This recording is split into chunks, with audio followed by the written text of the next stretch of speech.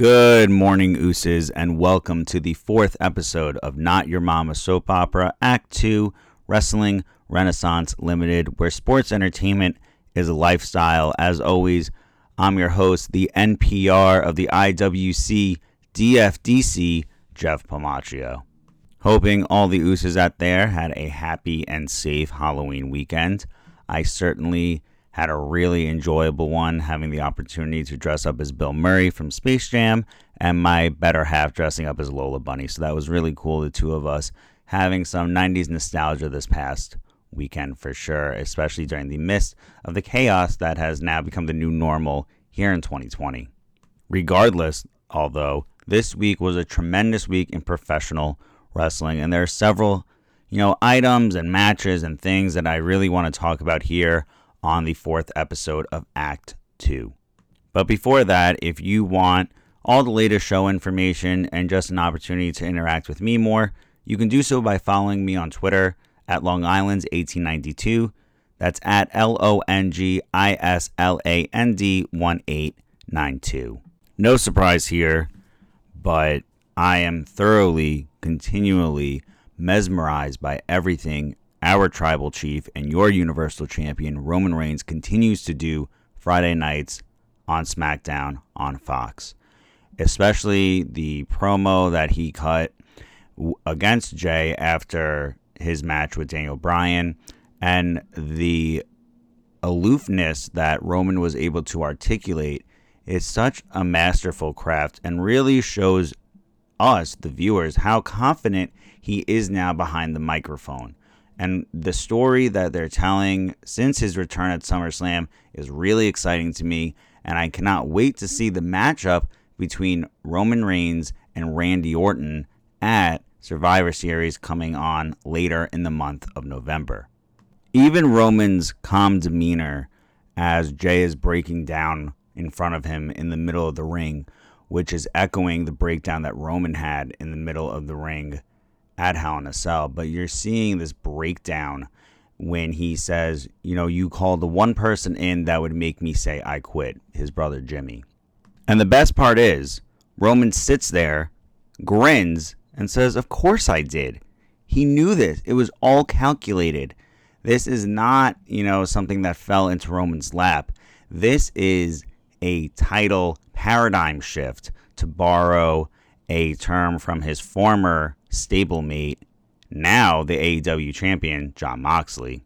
Even on a completely different level, when Roman Reigns goes into the responsibility and the burden of being the Universal Champion and being the face of the WWE, in that moment, he's not just speaking to his cousin. In my belief, he's talking to the entire WWE locker room and everyone in the WWE universe who ever doubted his position in the main event and as the top guy, as the face of the WWE. And now it's time everyone bows down to the big dog. Roman Reigns is in complete and utter control, and that's exactly the position that I want to see him in, as this Godfather tribal chief. He even said it to Jay himself. You saw my father, the eldest of the chiefs. You saw my uncle, your father, and you see everyone in the lowest of the family backing Roman Reigns. And like the marks of WWE past screaming in Roman Reigns' face as Jay does, I hate you. Why do you have to do me like that? It's a melodrama. It is a shoot on the relationship between Roman Reigns and the WWE universe who weren't siding with him, because those who are supposed to be his family.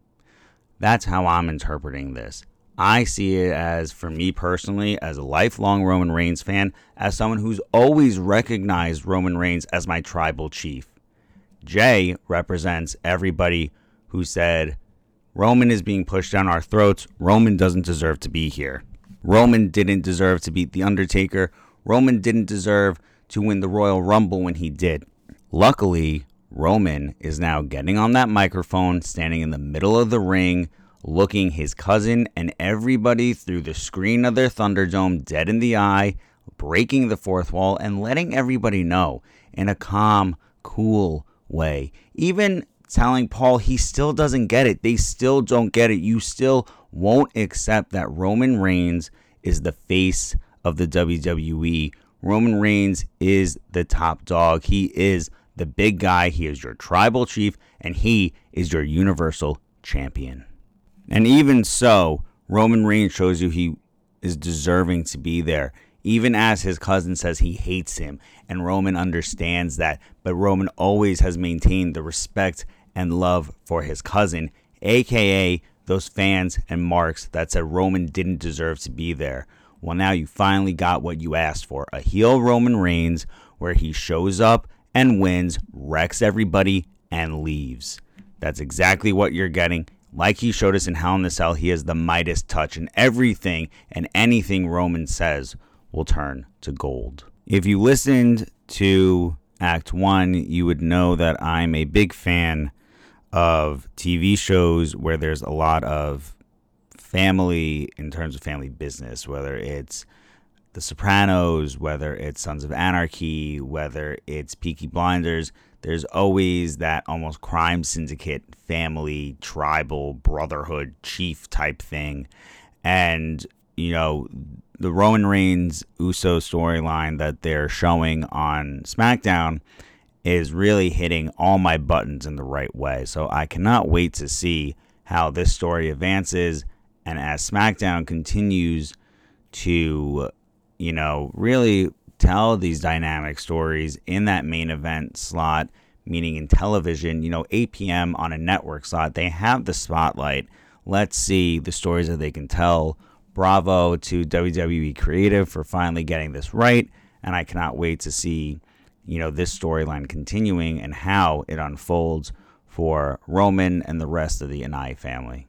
However, for Roman's other Shield member who's still under the WWE banner, the Monday Night Messiah, I guess now the Friday Night Messiah, Seth Rollins, and, the storyline that he finds himself in still with the Rey Mysterio family is very interesting to me. It's very interesting to me that they still have this going on. I think for Seth himself, I think he probably sees it as an honor to work such a so many matches with a legend like Rey Mysterio, even though that it hasn't exactly been straight, wrestling per se. It's been more on that entertainment side, and that definitely was the case when we saw Rey Mysterio's daughter make out seemingly with Buddy Murphy on SmackDown. And I mean, that's not really here or there to me. I never really invested myself in this storyline initially. I thought the storyline was about Dominic developing into a superstar, but that doesn't really seem to be the case anymore. So it's interesting, but I don't know. I mean, I enjoyed Seth's transition into this Messiah gimmick. I think that it's very almost CM Punk-esque on a satire level, so I really enjoy that. And but at the same time, I think Seth should be, facing bigger opponents. I think he has, the workings and the chops there to be facing bigger opponents. Certainly he could be in contention for the IC title. He could be in contention for the tag belts as well if he finds a new disciple, or even with Murphy. I mean, there's no reason why he can't be doing that. So I'm interested to see where Seth Rollins goes. I mean, I was rearranging my MOC Elite collection, and I have so many Seth Rollins figures from earlier in his career, and it's just like, what happened? What happened? I don't understand. I just don't understand. The greatest thing about the Shield was that all three of them were extremely consistent. And, since AEW and Dean Ambrose becoming and resuming his moniker of Jon Moxley and joining AEW, it seems as though Moxley's been consistent, Roman's been consistent, and then there's Seth. Not really sure where it's going here, but I'm certainly here for the ride. And with this development of Murphy and Rey Mysterio's daughter, I'm not sure what's going to happen. I don't really care too much. What is going to really happen there? I mean, what can really happen there? Every kind of relationship angle that they've utilized in storyline that we've seen, whether it be Lana and Bobby Lashley and Rusev, aka Miro, or, even before that. I mean, Maurice doesn't even work with The Miz anymore. Brie Bella isn't working with Daniel Bryan anymore. These coupled off wrestling pairs that are genuine couples, as portrayed as couples on screen, aren't really working at all. And that's not to say that a mixed gender tag isn't working, because I think it absolutely is. And we'll get more on that later when we talk about Miss Alexa Bliss and her appearance in the Firefly Funhouse again this past week on Monday Night Raw. So, I'm, like I said in the last episode, I'm a tremendous supporter of mixed gender team-ups. I think it's a really unique opportunity for storytelling, and I think it was seen really effectively even before all this with Zelina Vega and Andrade. We haven't seen Andrade for a few weeks, so we're seeing what's going on there. I'm definitely waiting and anticipating his return to the ring, hopefully with a big splash as well. However, he and Charlotte looked wonderful as Batman and Catwoman, respectively, from 1992's Batman Returns. On SmackDown, I was very intrigued by the Lars Sullivan interview and sit-down that he did with Corey Graves. And I have to tell you, his voice was not what I was expecting. It was very underwhelming, this freak persona that they're giving him, and it's supposed to intimidate everybody. I mean, I don't understand that at all. If you look at him next to Roman, it's night and day. It really is. And I think that, that's in a certain extent should be expected, being that he is so green. In another sense, that it is really interesting. And I'm very much so, confused but curious at the same time, even given, his history and all the allegations that are coming out about him, where the story for Lars Sullivan is going to take him. So we've got to see. Another match at Survivor Series that I'm very excited to see unfold is Asuka and Sasha Banks. I really hope that WWE finally gives Sasha Banks the respect that she deserves with the title, not having her drop it with her first title defense. So that'd be really exciting to see what the legit boss has in store. Last week, Halloween Havoc returned to airwaves, presented by WWE NXT, and it definitely was the sight to see. For me, the standout match absolutely was the North American title match between Johnny Gargano and Damian Priest, and I was very surprised to see Johnny Gargano pull off the victory. I love the symbolism of him slashing the smiling jack-o'-lantern, not to mention his and Candice's Nightmare Before Christmas gear that needs to be made into an elite action figure immediately. Truth be told, though, I really appreciated Punishment Martinez's role as Damian Priest when he did hold the North American title, and I hope that after seeing, his run with the belt, he can go on to win the NXT Championship, if not prior to some main event straps when he gets called up, if that is in his future. I am really impressed, and that's another figure-wise that I'm really looking forward to getting my hands on. I really loved the overall aesthetic of Halloween Havoc. It wasn't, a direct copy of the WCW first incarnation, but there were, different elements that really made it shine. Shotzi Blackheart and everything and all the effort that she put into hosting Halloween Havoc definitely deserves some recognition and applause. She did a tremendous job, and it was really, really impressive to see. And I was really taken back by how much care was put into it, and all the costumes, and just all the really entertainment side that added so much to the ambiance of the wrestling. Obviously, seeing the Genius of the Sky, Io Shirai, go over at the end was remarkable as well. I'm really loving her reign as the NXT Women's Champion, and I'm excited to see who is going to challenge her this week. On the other side of battle in AEW, it was a great show as always, but I think what was most talked about in AEW was not actually this past week's episode of Dynamite itself, but rather the rumors surrounding Darby Allin and Sting. I think that Sting's involvement in AEW would be very similar to CM Punk's involvement in AEW. It would be an ideal situation, but it matters if the individuals want to step into the squared circle again. I think the parallels between Darby Allin and Sting are definitely there. I think even Sting in a capacity that we are seeing Jake the Snake Roberts in and Tully Blanchard, I think would be a great role for him. Even like Arn Anderson, who's not to say that the Stinger still can't get involved if he wanted to. Obviously, he was in ring shape when Seth Rollins injured him a few years ago, but that was a little while ago. So I would love to see the Sting step into the ring again, should he choose. He was always kind of that Dark Knight, the one crow, that one mark that never fell under Vince McMahon's spell.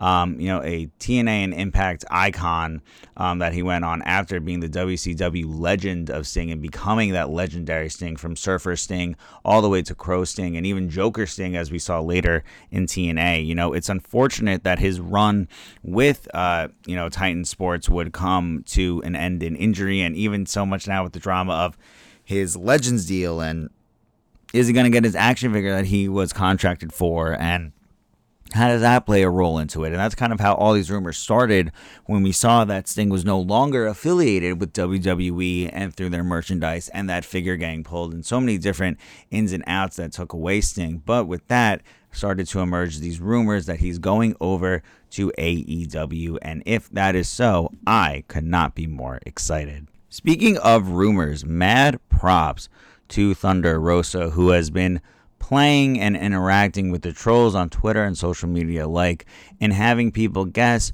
where her next home is going to be, whether it be the likes of WWE or AEW. And I'm really excited to see where she goes. I really have enjoyed her reign as NWA Women's Champion, and kind of the arc that she's been on since. She's just such a wonderful person, and you can tell she sincerely cares not only about her craft but of the craft of a whole in professional wrestling. So it's really enriching and encouraging to see a talent like Thunder Rosa really have the world at her fingertips. And I'm sure wherever she is, whether if it's Impact, whether if it's AEW, whether if it's WWE, whether it's NJPW, Stardom, no matter where it can be, I think she is guaranteed to find success. So much applause and grace to her. Surprisingly, this week in professional wrestling, segments from Monday Night Raw continue to captivate my imagination as we go into the Wednesday Night War here.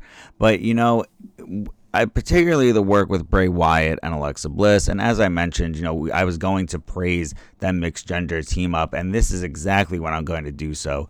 The Firefly Funhouse, now with the inclusion of Alexa Bliss, is a whole different dynamic. Now you have someone who's always there, that's not a puppet, that Bray Wyatt gets to interact with. And particularly with the use of swearing on this past week's episode, it was so funny to see how they reacted to the swear words, how they bleeped out the swear words, and it was very just I don't know, it was so off-putting. It really reminds me of the Vince McMahon puppet from a few Firefly Funhouses ago, and he was like, "It's such good shit," but it really was. That was my genuine reaction to it.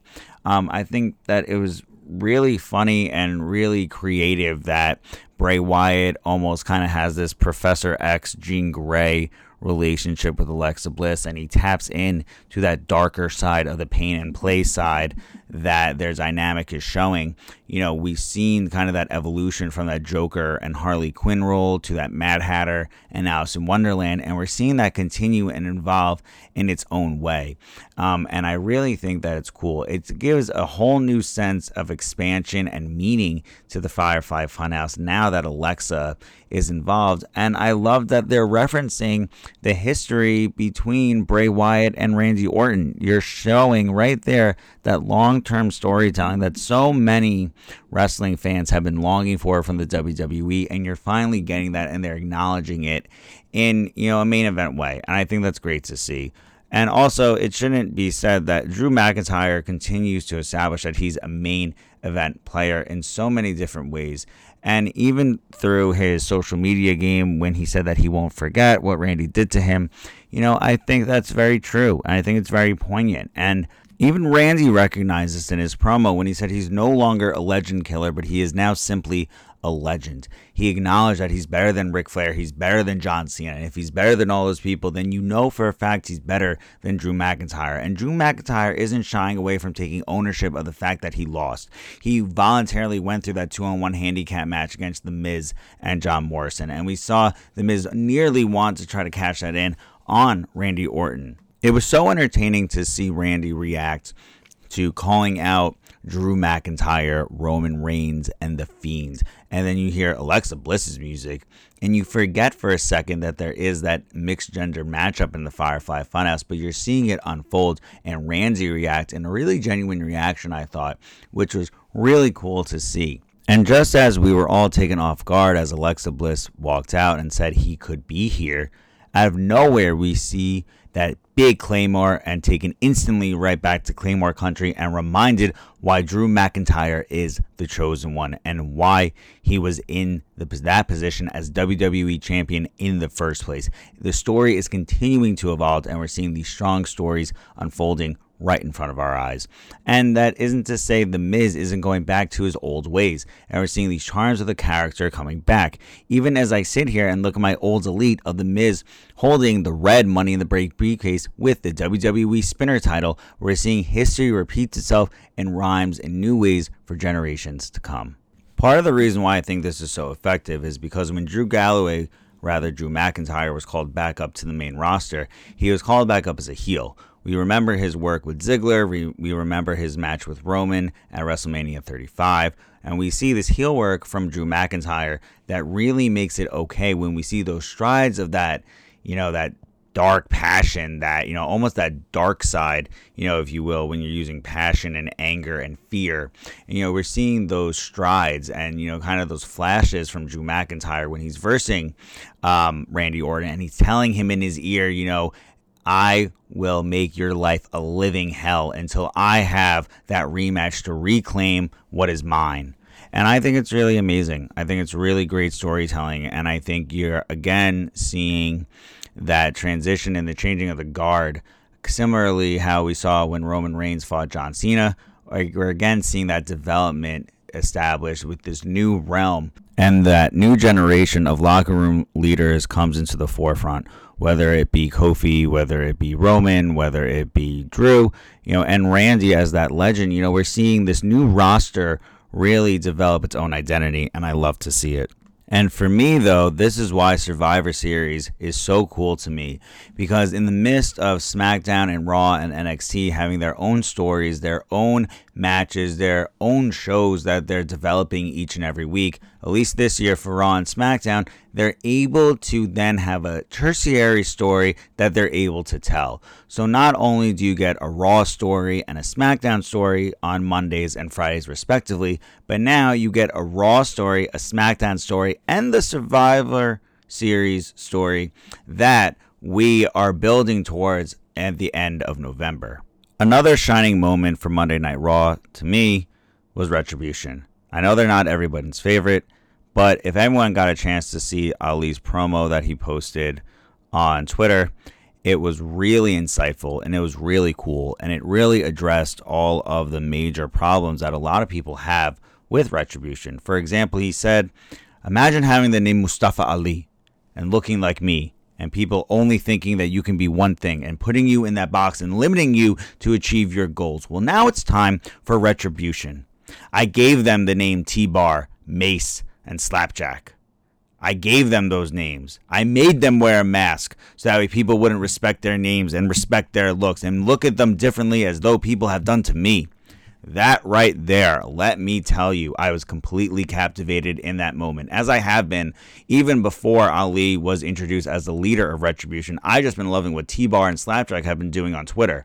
But seeing them come to life even more and now put a face and a voice behind Retribution was so outstanding. And seeing how, again, long-term storytelling of the hacker play into effect, the naming and the controversial naming of Mustafa Ali. Don't forget, a few months ago, Ali was known as just that. They took away the Mustafa part of his name, which was such a tremendous part of his character and who he is as an individual and his identity and who he wants to represent as a sports entertainer. So I think it's so remarkable that he not only gets that full name back, but he's able to use that name in such an effective way to bring awareness not only to the WWE locker room, but to everybody watching at home. And I, for one, stand with Retribution, which is why immediately as they announced Retribution merch was up, I went and instantly bought a hoodie. And, someone said in the comments, wait, doesn't this go against your thing because you're supposed to be for Retribution? And then, it took a matter of seconds for somebody to say, they're all playing a gimmick, right? But that's the best thing, is when these gimmicks and when these characters and these larger than life personalities that they're playing on screen take moments and take aspects from their real life. It makes it more believable. It lets you suspend your disbelief, and it lets you allow sports entertainment to be that lifestyle that everybody is enjoying so very much. And I, for one, am really excited to see where Retribution is going, in addition to Survivor Series, in addition to the stories on SmackDown, in addition to NXT, and in addition to other Raw stories that we've discussed here on this episode of Not Your Mama Soap Opera Act 2, Wrestling Renaissance Limited, where sports entertainment is a lifestyle. But before we wind things down, I really wanted to take a moment to share my experience this past weekend at the Wrestling Universe Commack, Long Island grand opening store, where I had the opportunity to meet Brian Myers, Smart Mark Sterling, and WWE legend Swoggle. These Impact and AEW stars are also, as you very well know, Brian Myers and Matt Cardona are the hosts of the Major Wrestling Figure podcast that I am a proud Hard Foundation member of. It truly, brings me great joy to be a part of the community that they've created, and I couldn't pass up the opportunity to meet Brian Myers and Smart Mark Sterling and Swoggle, especially at this free signing at the local location in Commack, Long Island, for the opening of the Wrestling Universe store. For if you guys don't know, they sell action figures, they have signings, so many cool things, and it's so awesome that they now have a second location further out on the island. In addition to a limited print with the three of them, I had Brian Myers sign my 000 out of 500 Major Wrestling Figure podcast figure belt and shirt that Matt Cardona had previously signed. So that's really now a gem of my collection and something that's really cool. I really appreciate it a lot. Signed with a paint pen, so it's going to hold and look great for years to come. But the fun does not stop there. This coming Friday, I have the opportunity to be in attendance for Live 6, the return of the live show for the Major Wrestling Figure podcast. It was the serendipitous opportunity to take a road trip down to Baltimore, my old stomping grounds in the University of Maryland, and get to celebrate an evening with Matt Cardona, Brian Myers, Smart Mark Sterling, all the major marks, and many more for the return of the live show in Live 6 from Jimmy Seafood. It is sold out, and it's a very limited, obviously socially distant and safe event. So, even amidst with the pandemic, we're able to stay safe and have a good time, and that's really what is most important, and that's something I'm really looking forward to. I always love when I can go back home to Maryland. I have many homes around the world, and the state of Maryland is certainly one of them, and I'm really excited to see my family down in Maryland, as well as all the major marks and the major brothers of the Major Wrestling Figure podcast, and I'm really excited.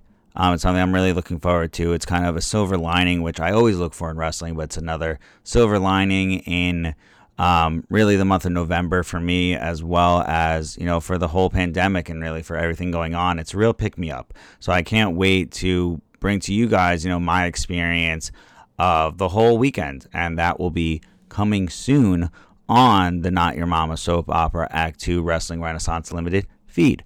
And one last story that I really wanted to share on this episode was really a fig hunting success story.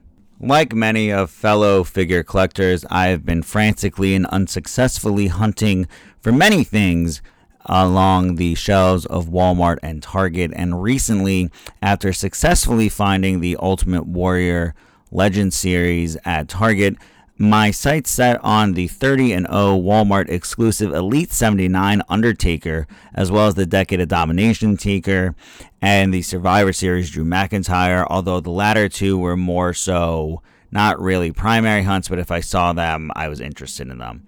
That being said, I walk into Walmart Monday morning. There's this general rule of thumb that new stuff is put out on Mondays. I don't know how true that is.